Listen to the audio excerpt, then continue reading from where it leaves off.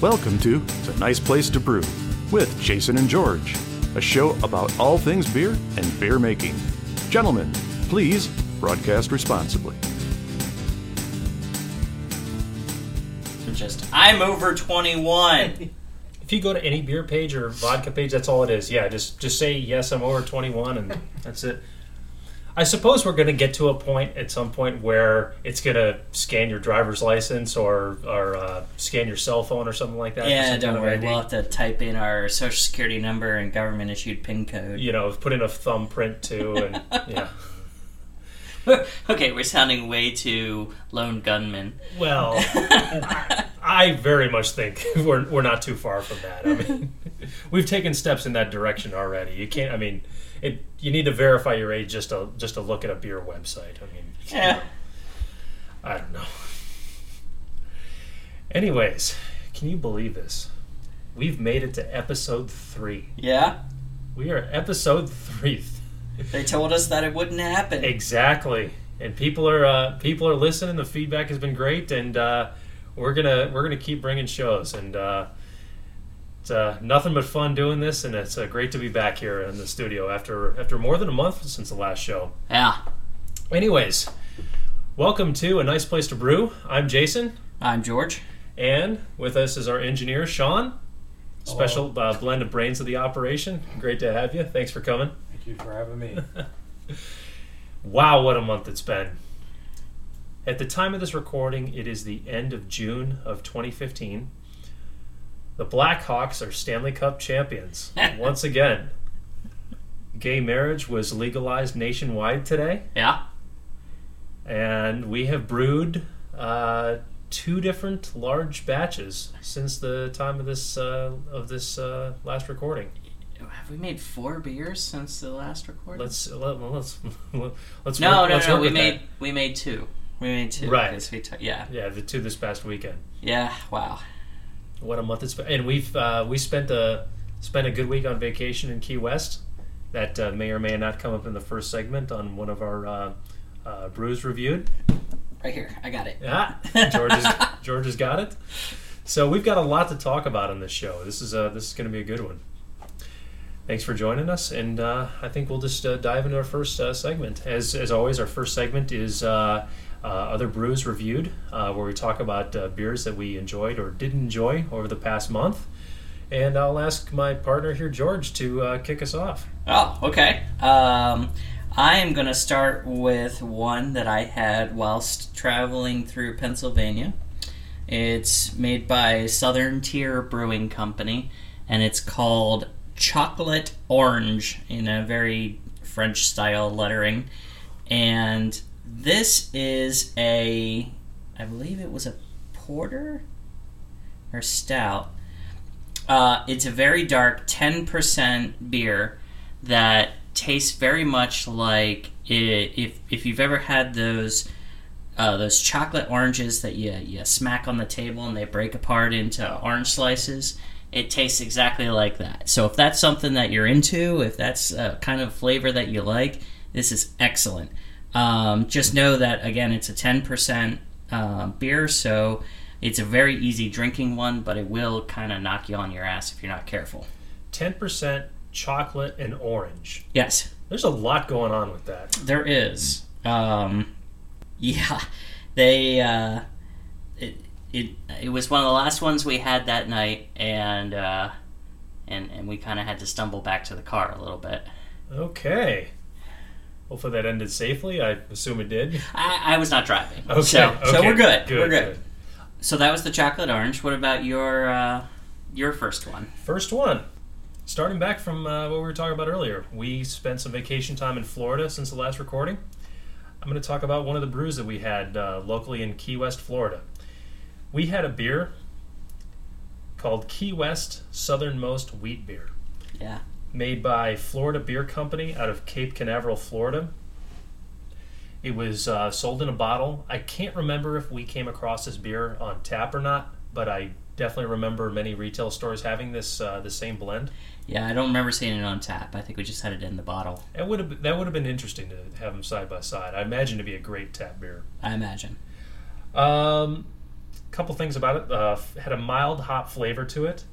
Had a distinct wheat sweetness to it. And being that we just came off of our first wheat beer that we had brewed, it brought a lot of those flavors back to mind after the first couple of sips.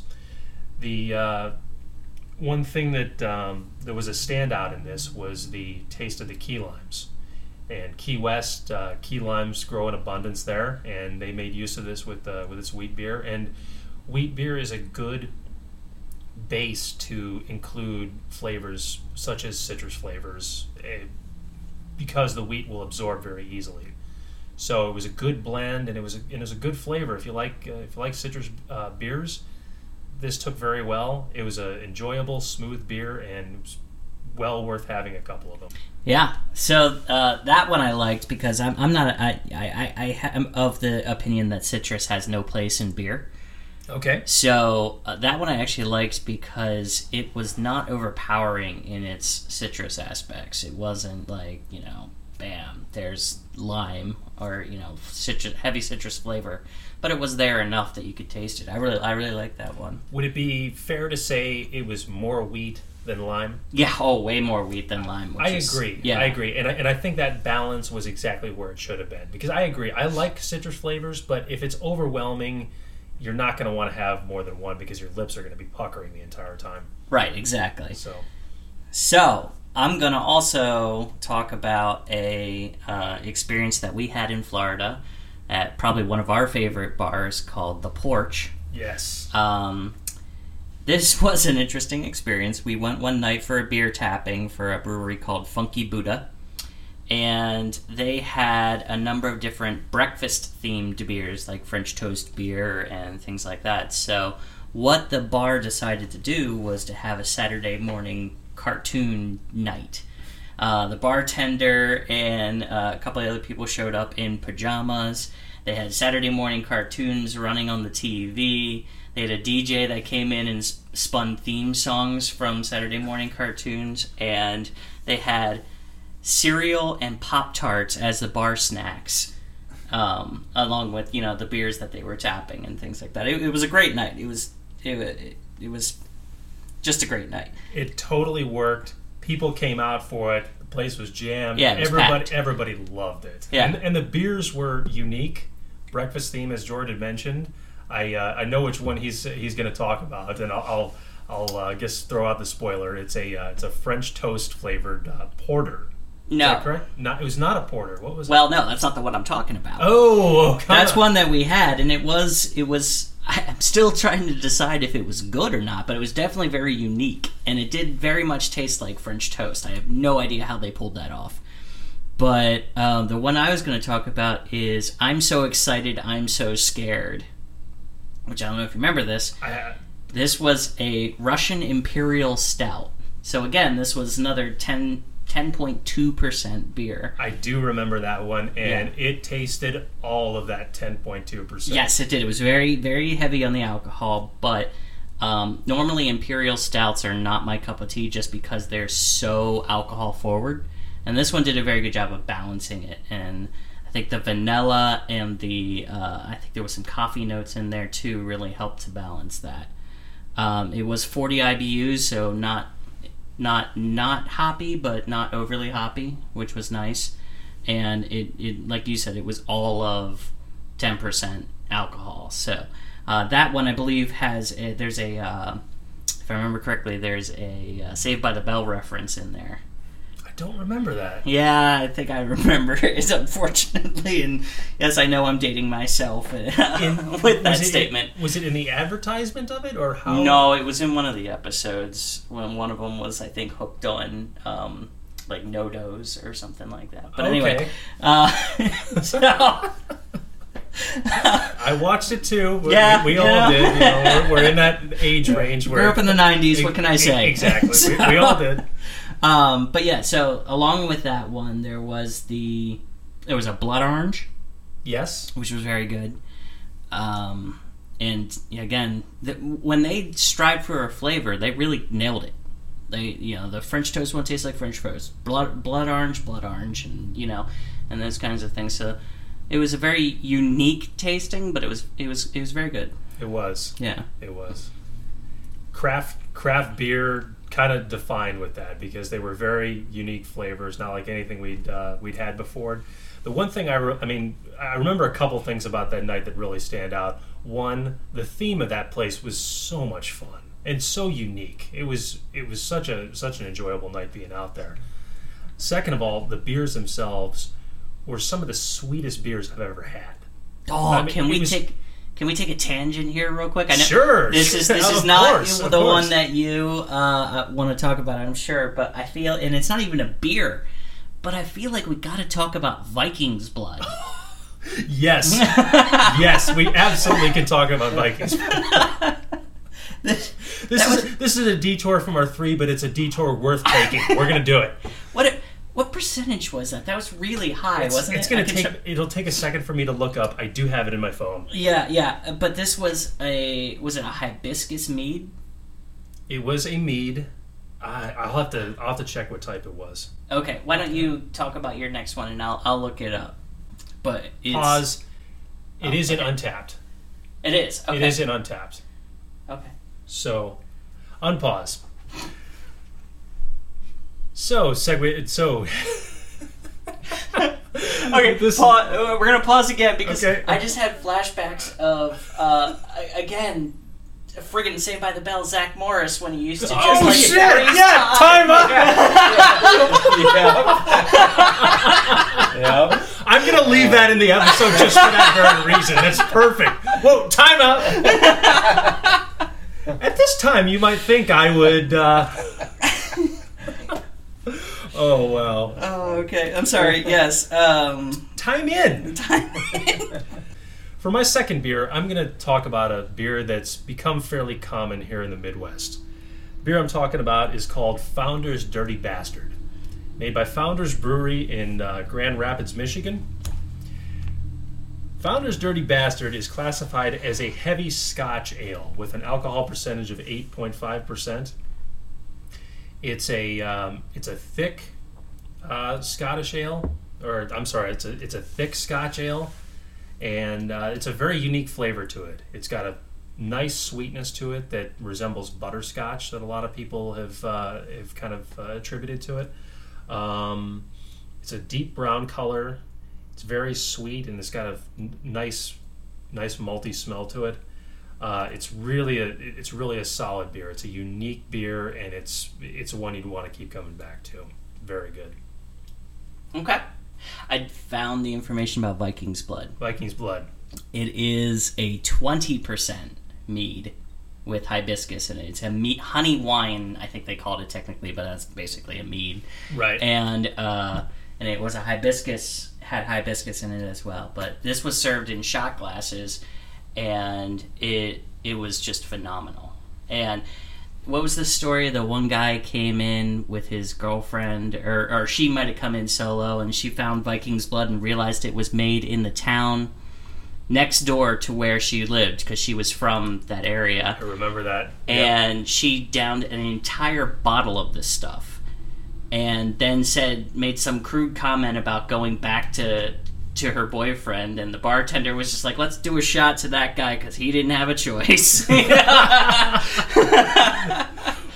We ought to do a special episode where we just talk start to finish about mead. Yeah, because I'm learning piece by piece things about mead, more so just recently, and it's really interesting. As a matter of fact, there's a place right here in the area that we've been to on a number of occasions that I just learned this week has a mead menu. Oh yeah? Yeah, the Bavarian Lodge. Oh, okay. Has a menu of like 7 or 8 different meads. Okay. So for my last one, I think it's my turn, right? It is. For my last one, I'm going to talk about another one that I ran into when I was back in Pennsylvania. It's called Cascazilla, and it is a 7% kind of strong wheat kind of beer. Good hop character, a little strong on the hops, but the body was good medium body beer kind of thing. So it was very good. Could definitely have a couple of them, and it wouldn't be too overwhelming. There's actually 3 different types of hops in it, and it's dry hopped with 2 more. So there's Cascade, Chinook, and Amarillo in the boil, and when they're making it, and then they dry hop it with more Cascade and Amarillo. And what class of beer is this? It doesn't say off the top, but that's a lot of hops. That is a good amount of hops. That would resemble an IPA. I'd almost be surprised if it isn't. It does resemble an IPA, but it also doesn't say what the quantities of the hops are or what the IBUs are. So if they're late additions, it might not be too high. It would just be aromas. I don't remember the hop character being terribly in your face, so it might not be a full IPA. That's a testament to the brewers. Yeah. I mean, having that many hops in it and not having an overwhelming hop characteristic.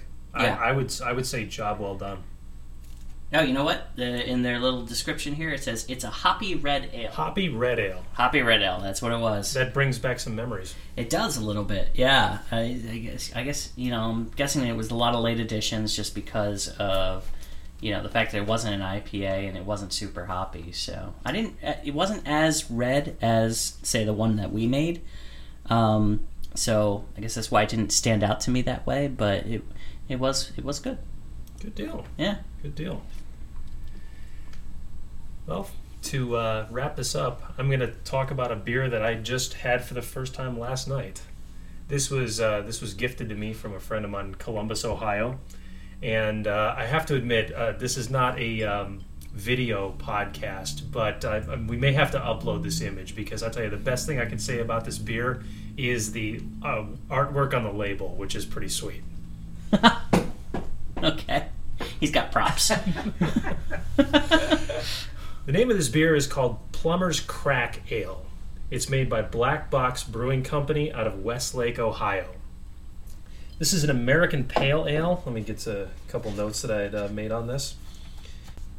I don't know too much about this brewery. This was gifted to me from a friend of mine. The only beer I've had from this brewery is this one.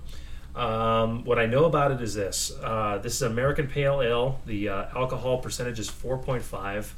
I would describe it as a light-bodied, slightly citrus flavor that's really distinct on the front end, and then just seems to vanish before it gets to kind of the back of your throat where it becomes more of a bitter flavor. Not quite IPA type bitter, but that's kind of the last effect that you feel right at the end of the drink. The bottle, I'm not sure how this happened, but the bottle was very, very carbonated. I had to pour this thing in increments because there was so much carbonation that came up from pouring this. I'm not sure if that's unique to how it came to me or there's something in the brew process that kind of brought that up. Not totally something you would kind of expect from an American Pale Ale, but I just thought I'd throw that out there. Overall, not a bad beer. For a light-bodied pale ale, not bad. Oh, one other thing. I would really, really like to try this as a beer side by side with it off a tap, because I'm wondering just how much that carbonation factor would be an effect if it came off of a CO2 tap. That'd be a unique taste to try. So, beers that we had. Yeah. So more to report on next month, and I don't know if we'll have any other colorful stories like Saturday morning cartoons at the bar, but we'll do our best. We need to go out and find something that unique too. We'll have to go get in trouble and then we will report on it. Let's make that a target before episode 4. We need to find a night of that type of uniqueness. Maybe not Saturday morning cartoons exact, but something unique like that. Right, yeah, I get it. Yeah. After school specials or or Saved by the Bell. Maybe there's a Saved by the Bell. Yeah, why not? We're going to take a short break. We're going to be back, and we're just talk about our brewing activities over the last month. So stay with us.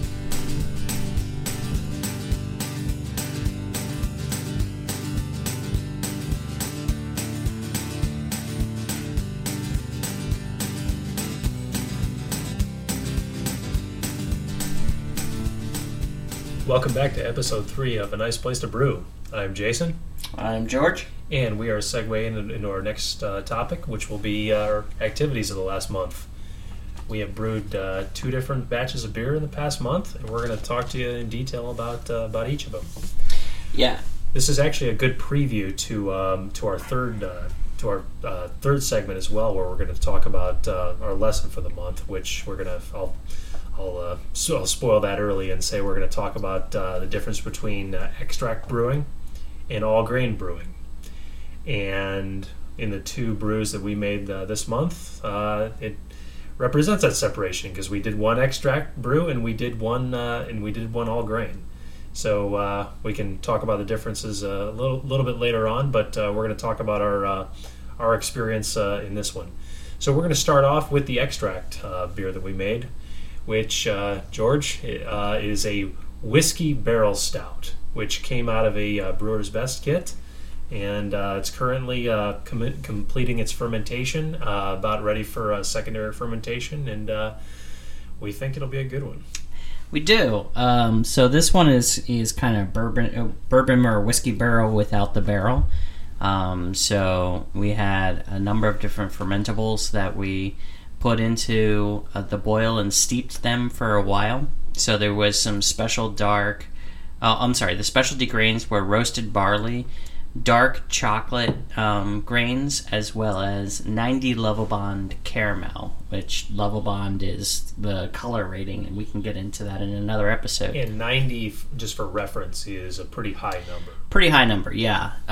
So we steeped those in the water for a little while, and this is an extract brew, but in some of those extract brews you will find that you'll do this sometimes. You'll steep them in the water and to kind of impart some of those characteristics from the grains and such.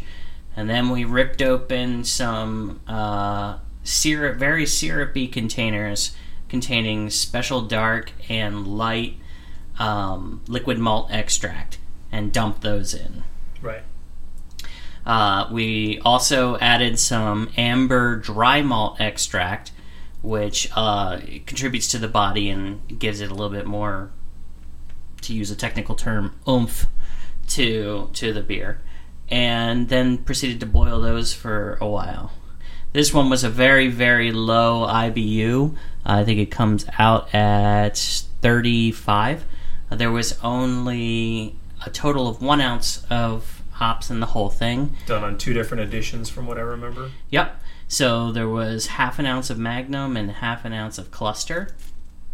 And then it came with the dry yeast, which actually all the kits I've seen come with dry yeast, which we pitched on top of the beer for the fermentation. So this one wasn't, this is where we started. Where we started was a lot of extract brews, and we did those for a while before we decided to move on to all grain. So this is a little bit of a blast from the past, and nice way we actually ended the day with this, as it was a very long brew day. It was. I should have started with that too. This was we brewed both brews on the same day. Yes. As part of the Alzheimer's Longest Day recognition. Do a thing you like and do it all day. As kind of in unison with some people nationwide, and George and I just happen to like to make beer, so we can make beer on the longest day. Yes, sure. And we did, yeah. So it's meant to kind of be a little bit of an analog for people having to take care of people all day from sunup to sundown who have Alzheimer's, and so it's really important to my family and myself. So we decided to do this, and so we. It turned out to be, it is something that we love, and it's not something that is overly demanding most of the times. But I don't know about you, but when I was done with the night, I collapsed. I was done for when I got home. Yeah. It was. They called it the longest day, and we planned that day totally appropriately because I think we're both in the same boat. We were just done. Yeah, we've got a great picture that we took at the end of the day too, with George and I keeled over right over a table with 3 carboys because we were just done. So we ended up making 15 gallons. This was 5 gallons of it. So it's fermenting right now. Actually, I think it might be done at this point, but it's finishing up its fermenting, and then we're going to rack it on top of whiskey barrel chips that they took a whiskey barrel and chopped it up, and so we're gonna put it into the secondary on top of the whiskey barrel chips and let it sit for about a month to get some as much of the flavor of that out as it can.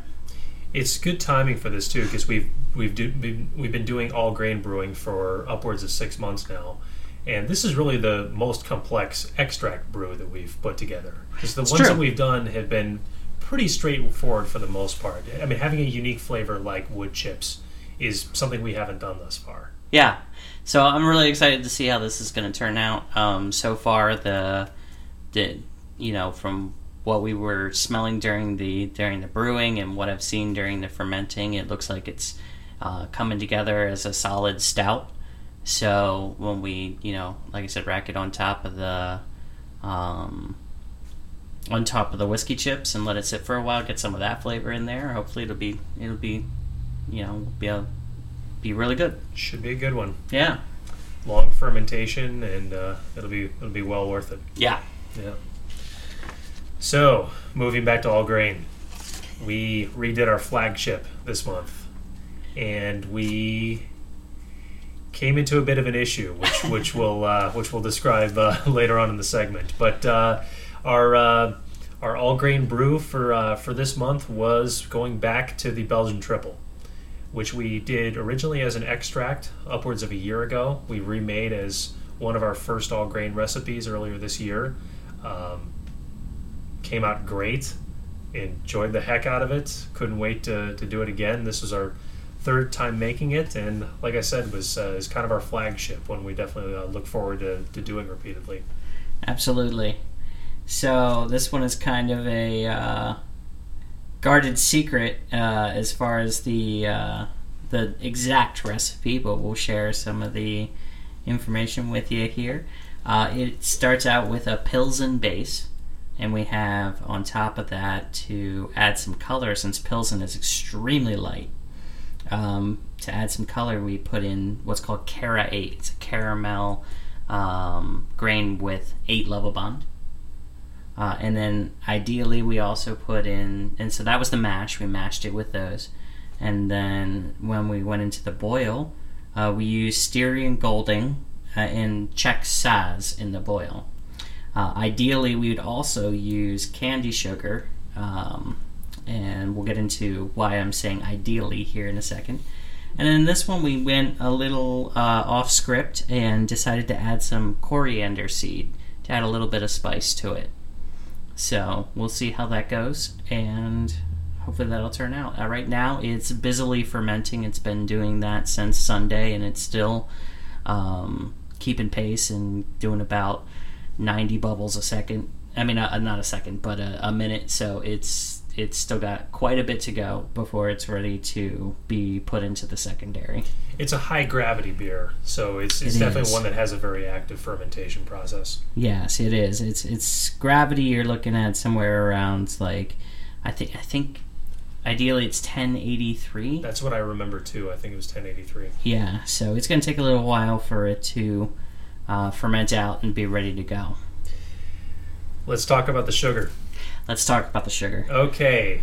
The boil edition called for the addition of 2 pounds of candy sugar as part of the initial boil pitch. Right. So once you're finished mashing, the wort is all drained back into the brew kettle. The sugar's supposed to go in right away, right at the time that you hit that boiling point. So you have a good 60 minutes with the wort and the sugar in combination, just kind of doing their thing in the boil. As we mentioned before, this was part of the longest brew day, and this was a bit of a friends and family event for George and I, and became a social event, and we just missed it. Yeah, that's all we can say about it. We just missed it, and we didn't notice that the sugar was there for us to use until at the time that we were chilling down the wort at the very end of the boil. So in the process of kind of kicking ourselves, we the question you have to ask is, what can we do? Or I guess 2 questions. Number 1, what beer do we now have, because we just boiled a beer and chilled a beer that didn't have its core ingredient? And second of all, what do we now do? Do we accept this beer for what it is, or do we try to do something with the sugar that we still have? Yeah, so we kind of panicked, got depressed for a little bit, called up the guys over at Metal Monkey for some advice. Friends of ours, Dan and Brett, you guys are great. Yeah, and then decided to kind of split the difference. So what we did was we took, I believe, half a gallon of water and boiled that with 1 pound of candy sugar, and then let that cool. And so when we transferred it over to our carboys, we have 2 6.5 gallon carboys. So in each carboy there is about 5 gallons of beer. So in one of the carboys we put in the sugar water, and the other one we did not. So what we're going to do is we're going to now allow them to ferment separately, go into the secondary separately, and be bottled separately. And then we're going to do them side by side and see how they came out. One's got sugar, one does not. Yeah. There's going to be a gravity difference too. And there is. I wish we had a way of getting a gravity reading from when we did the sugar addition at the very end. Yeah, I'm assuming that's going to be pretty close to the 1083 that we were looking at. One would think. The one that does not have the sugar in it was 1073, which is right on track for where it should be if you did not add the sugar. True. So they both came out very well. We had good, our efficiency was good, and the everything about the recipe came together except for the missing ingredient. So hopefully we'll be able to try those side by side, and it might be a happy accident that we find out that whatever beer we have that doesn't have the sugar in it, whatever that's defined as, maybe we like that better and we can tune towards that. This will be a good topic to bring up on the beginning of the next show too, because this is really a unique occurrence where such a core ingredient just got missed, and we made a try at least at correcting half of it. There's definitely a good lesson to take away from this once it's all done. Yeah, I will say that the fermenting between the two is dramatically different. Did we talk about the yeast already? Did we say what we pitched? Let's talk about that. Okay. The yeast for this recipe calls for 2 additions of Omega 040, which is a wet yeast, and then 2 additions of 2 Safe Ale 05 additions, which is a dry yeast. So you have 1 of each in each carboy is what it comes out to right now. And this is the first time that we're trying this, and we did this at the advice of some of our friends from the Joliet Brewers Guild.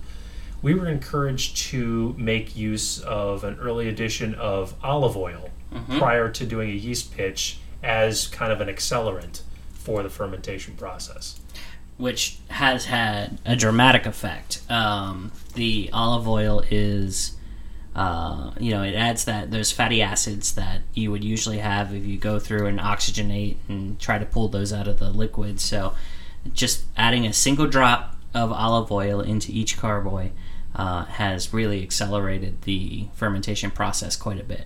Took off within, usually if we brew on Sunday, pitch, and then it's usually starting about to a day ferment. Usually, isn't it? Usually by Tuesday, it really takes off. Okay. This took off early Monday, and that just is a testament to the effect that had. Like I was saying, the fermentation of these two has been dramatically different.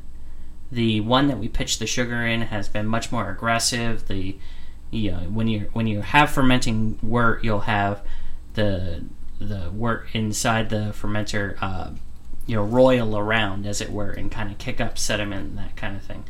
Right. In the one that did not have the sugar, you saw some of that. It was more subtle, and it was kind of moving some stuff around. When it did have the sugar, the yeast were really, that's their jam, and they were, it was really agitated and kicking up things, and it got, you could see the trub and the sediment kind of kicking up through and such, and so it's very interesting, the differences between the two. It's going to be a regular thing, I think, in the future with fermentation. With the olive oil? Yeah, I think so. I think that was a good call by our buddy Mike, and I think it was We are roughly right about at the 5-day mark of this fermentation, and as you were saying earlier, we're still at about 90 bubbles per minute, you think? Yeah. Just doing some quick, timing in my head when I was bored on a conference call. Okay. I mean, listening intently on a conference call. Yeah, and it's still. I mean, it's still, in the primary stages of fermentation. So it's got a little bit to go. I'm trying to remember the last triple that we did as the all grain. I seem to remember that primary fermentation being about 10 days. It might have been. Am I making that up? I don't know if you are or not, but I remember it being a little bit longer than the other ones, yeah. We're saving potentially days using this. Oh, yeah. Is probably what it's going to come out to be. Yeah. So I'm thinking, it might even be by Sunday, but it's going to be very early next week that we'll be able to move it over to the secondary. Definitely one to keep using. Oh, yeah. For sure. We also use the Whirlflock, as we talked about on the last show. Whirlflock is going to be a regular going forward as well. We're looking at some of our recent brews, and the cloudiness that we've seen in past beers that we've made seems to have been corrected, and the ongoing sediment issue looks like it's been corrected also. So it appears that the answer to this lies in 2 Whirlflock tablets that you use for each carboy. Now, as a note to that, we did not put it in the extract. Good point. It doesn't seem to be necessary with extract brews, I think, because you don't have the proteins and whatnot hanging around that you do from the all grain mashing. So in the extract, we did not put any Whirlflock in. Good point. Okay. So that is our June activity. We've got a Belgian Tripel. We've got the wood chip flavored stout. We'll start the secondary fermentation very quickly, and we'll look forward to tasting those. Yeah, and we'll let you guys know how the side by side comparison works. And we also plan on doing another brew day in the near future for the Tripel, and to actually kind of do the recipe right. And so we can kind of do a side by side to see how all 3 turned out. Not sure if it's going to be like, oh, well, we definitely like this one, or if we figure out that we kind of like all 3 for different reasons, or what it might be. It's the Tripel. It will certainly be drank. Yeah, it's going to be good regardless. So we're just going to have to bite the bullet and drink more beer. Exactly. So, it may fuel the next episode. You'll have to tune in and find out. So we're going to segue into our third segment, which will be the future, which we'll talk about our lesson for the month, which, as I previewed earlier, it will be extract versus all grain brewing. So stay with us.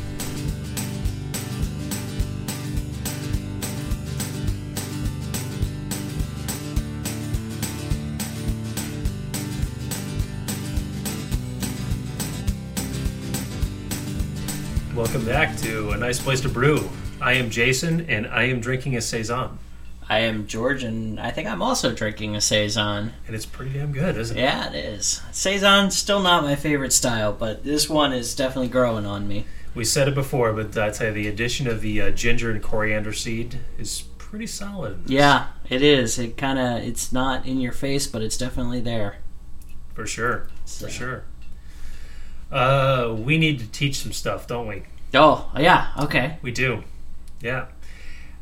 Extract versus all grain. Yeah, so this one's going to be a little bit more... There's a lot to be said about this topic. Theoretical. It is. Yeah. It is. Because in the end, you have beer. Right. With both sides. And this is really a lesson to anybody who's homebrewing out there. I suppose it's probably a good starting point to mention that all commercial brewing is all grain.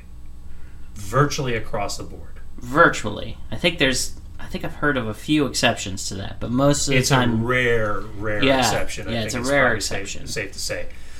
But if you're brewing on a small scale and you're brewing for yourself or your family or your friends, an argument can be made in both directions, because one's not so complex, One's a shorter process, and the other's more complex and gives you arguably more versatility, and you can do a little bit more with it. And it's a debatable topic, and we're gonna talk about certain pieces of that. For sure. Now, one thing I want to say is that, yes, we are doing all grain in our own brewing.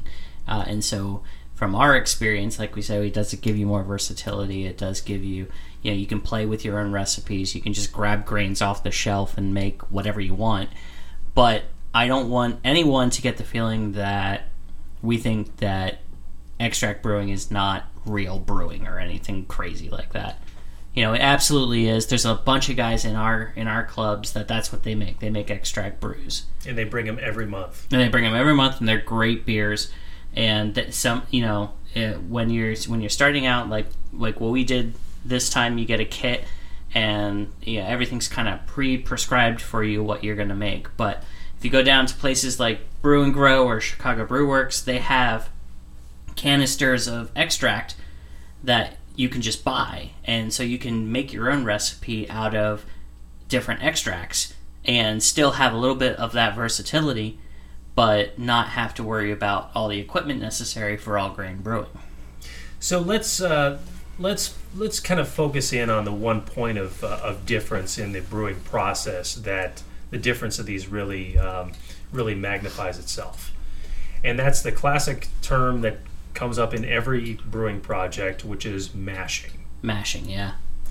So mashing is the process of soaking grains with some very hot water and draining it at that point and extracting a liquid that is very densely sugar filled. Mm-hmm. That product right there is then boiled and then fermented with yeast, where the yeast consume those sugars that are pulled out of the grains. That's the mashing process in the all grain form. In the extract form, that's a step that you're pretty well skipping. Well, you're not so much skipping as someone else has done it for you. Okay.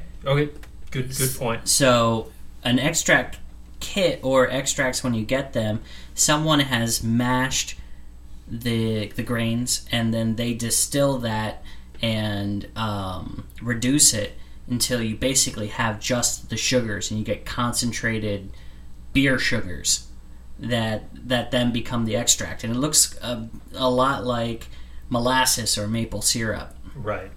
And depending on the color, the kind that you get, and so they distill that down, and so they've done that for you, and then you just add that to the boil, and then those sugars get added in there, get the boil, you get to still add the hops and everything, and you still get the beer.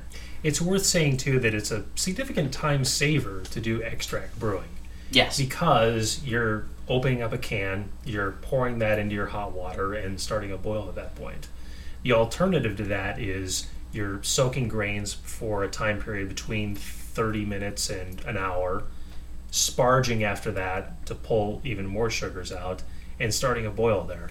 It's a difference in time of, I'd say, an hour to an hour and a half, easily. Sure, absolutely.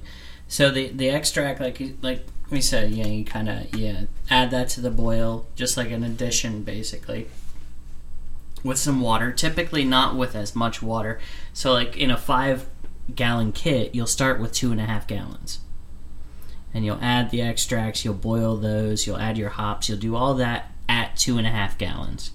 And then at the end, you add more water to get up to 5 gallons, usually about 2.5 to 3 gallons, right, to get up to 5 gallons of water, of then wort, So the one thing I can say about extract brewing is it does not require nearly as much equipment. So you can get away with having a pot, a bucket, and a spoon, and still do extract brewing. Versus all grain, where you're gonna need a mash tun, a hot liquor tank to store and inventory some hot water, install your false bottoms in those brew tanks. What else am I forgetting?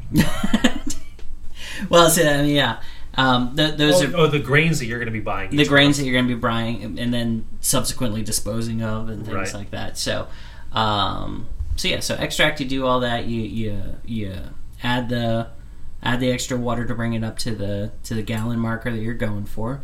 You stick it in your fermenter, and then everything else is just the same. Exactly. So I think a logical question, if as a listener, I think that you may come to just hearing these details. Extract brewing is faster and requires less equipment.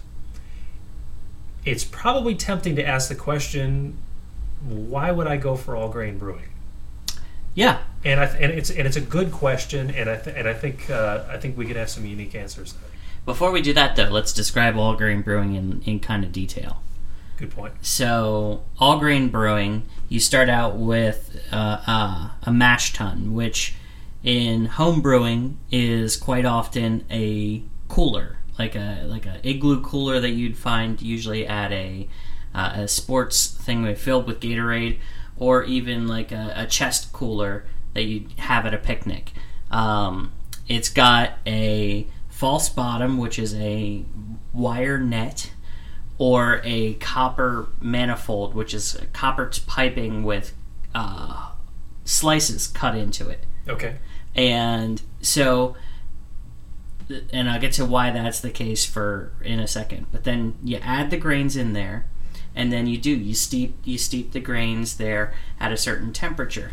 Now, when you're mashing, there's a lot that can go into that, because if you mash at different temperatures, you get different types of beer. You get different bodies. You get different things in there as far as how much proteins you're pulling out, what types of proteins, what you're doing to it, and things like that. So it's very much it can be a very intricate process, and just a few degrees difference from, say, 150 degrees to 155 degrees can make all the difference in the world in what you're doing. So you're definitely looking at a much more complex process.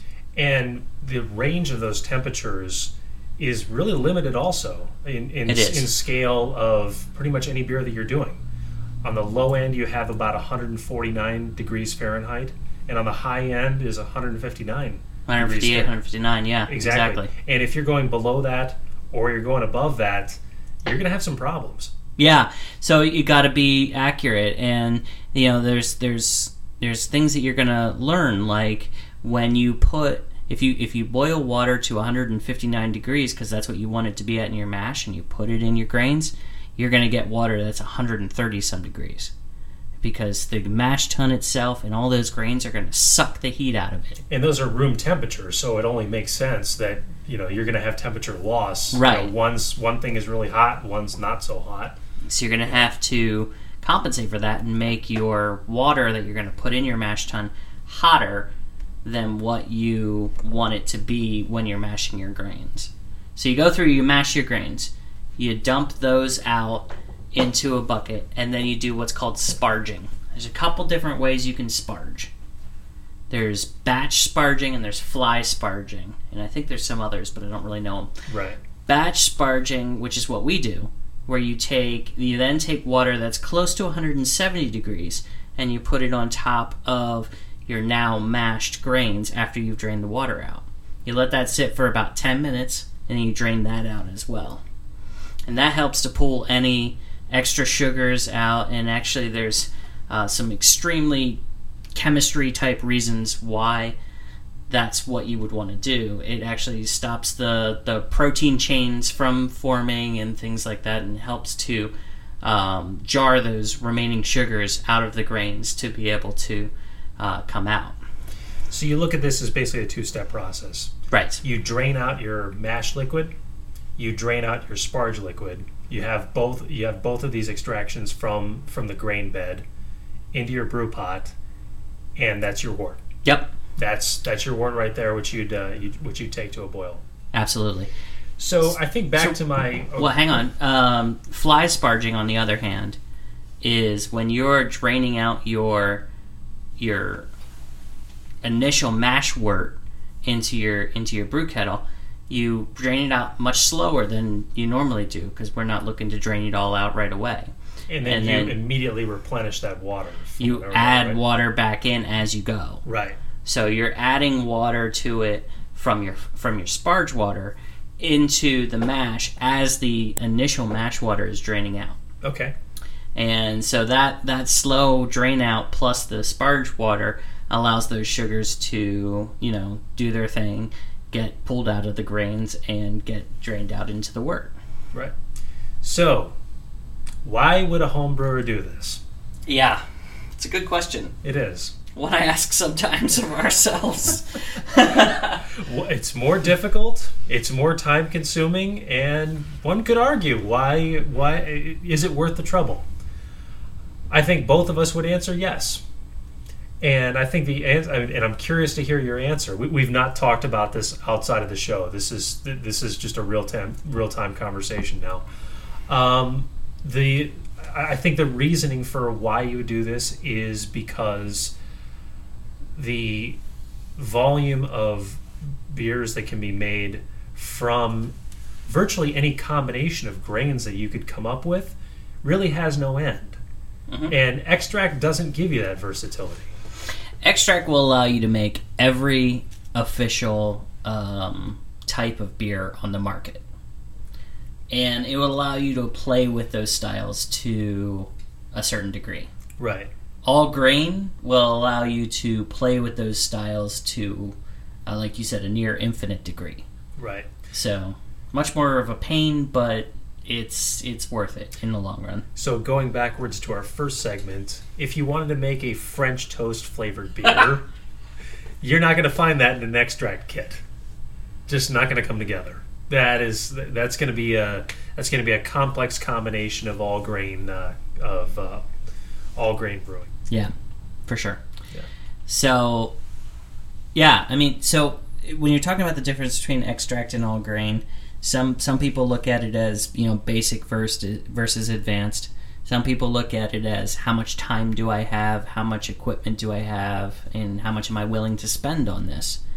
And I think all of those are very legitimate and reasonable things to look at. Sure. For us, it makes sense. We started doing all grain, kind of didn't look back, as it were, and we're playing with styles and doing things and trying to teach you guys, what you need to kind of do what you want to do with home brewing.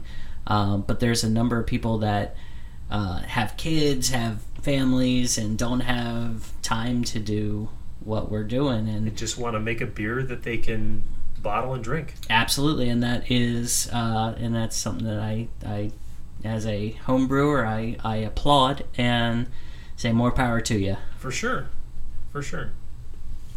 Yeah, regardless of your choice of the process, brewing is worth doing. Yeah, for sure. There's also a new concept that has come up in recent times called brew in a bag. Okay. Yeah, so this one is... I'm learning a lot about this for the very first time. We did some version of this past weekend with the wooden barrel stout. Outside of this, I really have no knowledge of this topic. So, George, you are the teacher. I'm the student. Okay.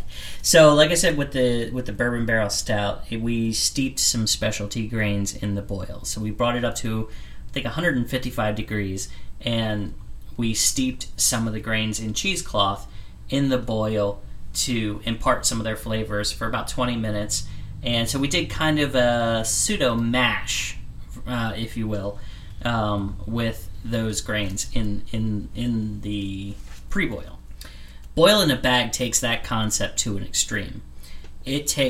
So we would take our entire grain bill, put it in a porous bag, and stick it in the brew bucket at the temperature that we want. So let's say we're going to do a mash at 153 degrees.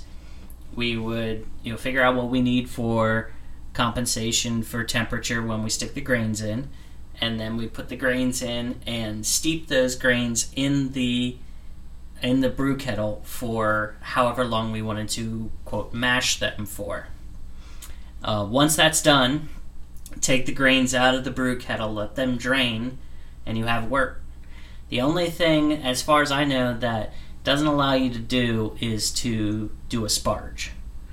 But at the same time, since you're steeping them in the grains and you're able to pull those sugars out, it's somewhat of a quasi mash at that point. Right, it's a little bit of a quasi mash, and it does not.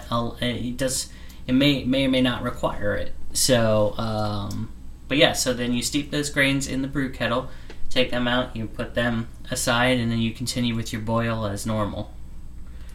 So it's an interesting concept. A lot of people are using it as a way to be able to do all grain without having to invest in the equipment or the time, and it seems to be effective for a lot of people. And it really sounds like you're kind of floating a middle ground between extract and all grain. Yeah. At that point, which no problem there at all. It's a combination of both worlds. It's not all the way all grain. It's not limiting to extract.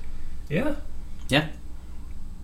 So, I don't know if it's something that we'll end up doing, but it's something that I'm interested in, and I would like to see done by a home brewer, and maybe during a big brew day or something like that. I think that'd be interesting to see. This is a great topic for the website. If you haven't been to our website at niceplacetobrew.com, I think this is a great conversation to have. Both the debate between extract and all grain, and the middle ground of this brew bag. This is a totally new topic for me, so I'd be curious as to who out there is actively brewing using this technique.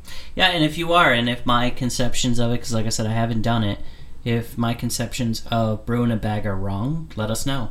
Log on to our Facebook page or leave a comment on the podcast page once it's up, and tell me if I've got the whole concept of brewing a bag wrong, and we'll be happy to correct it on the next episode.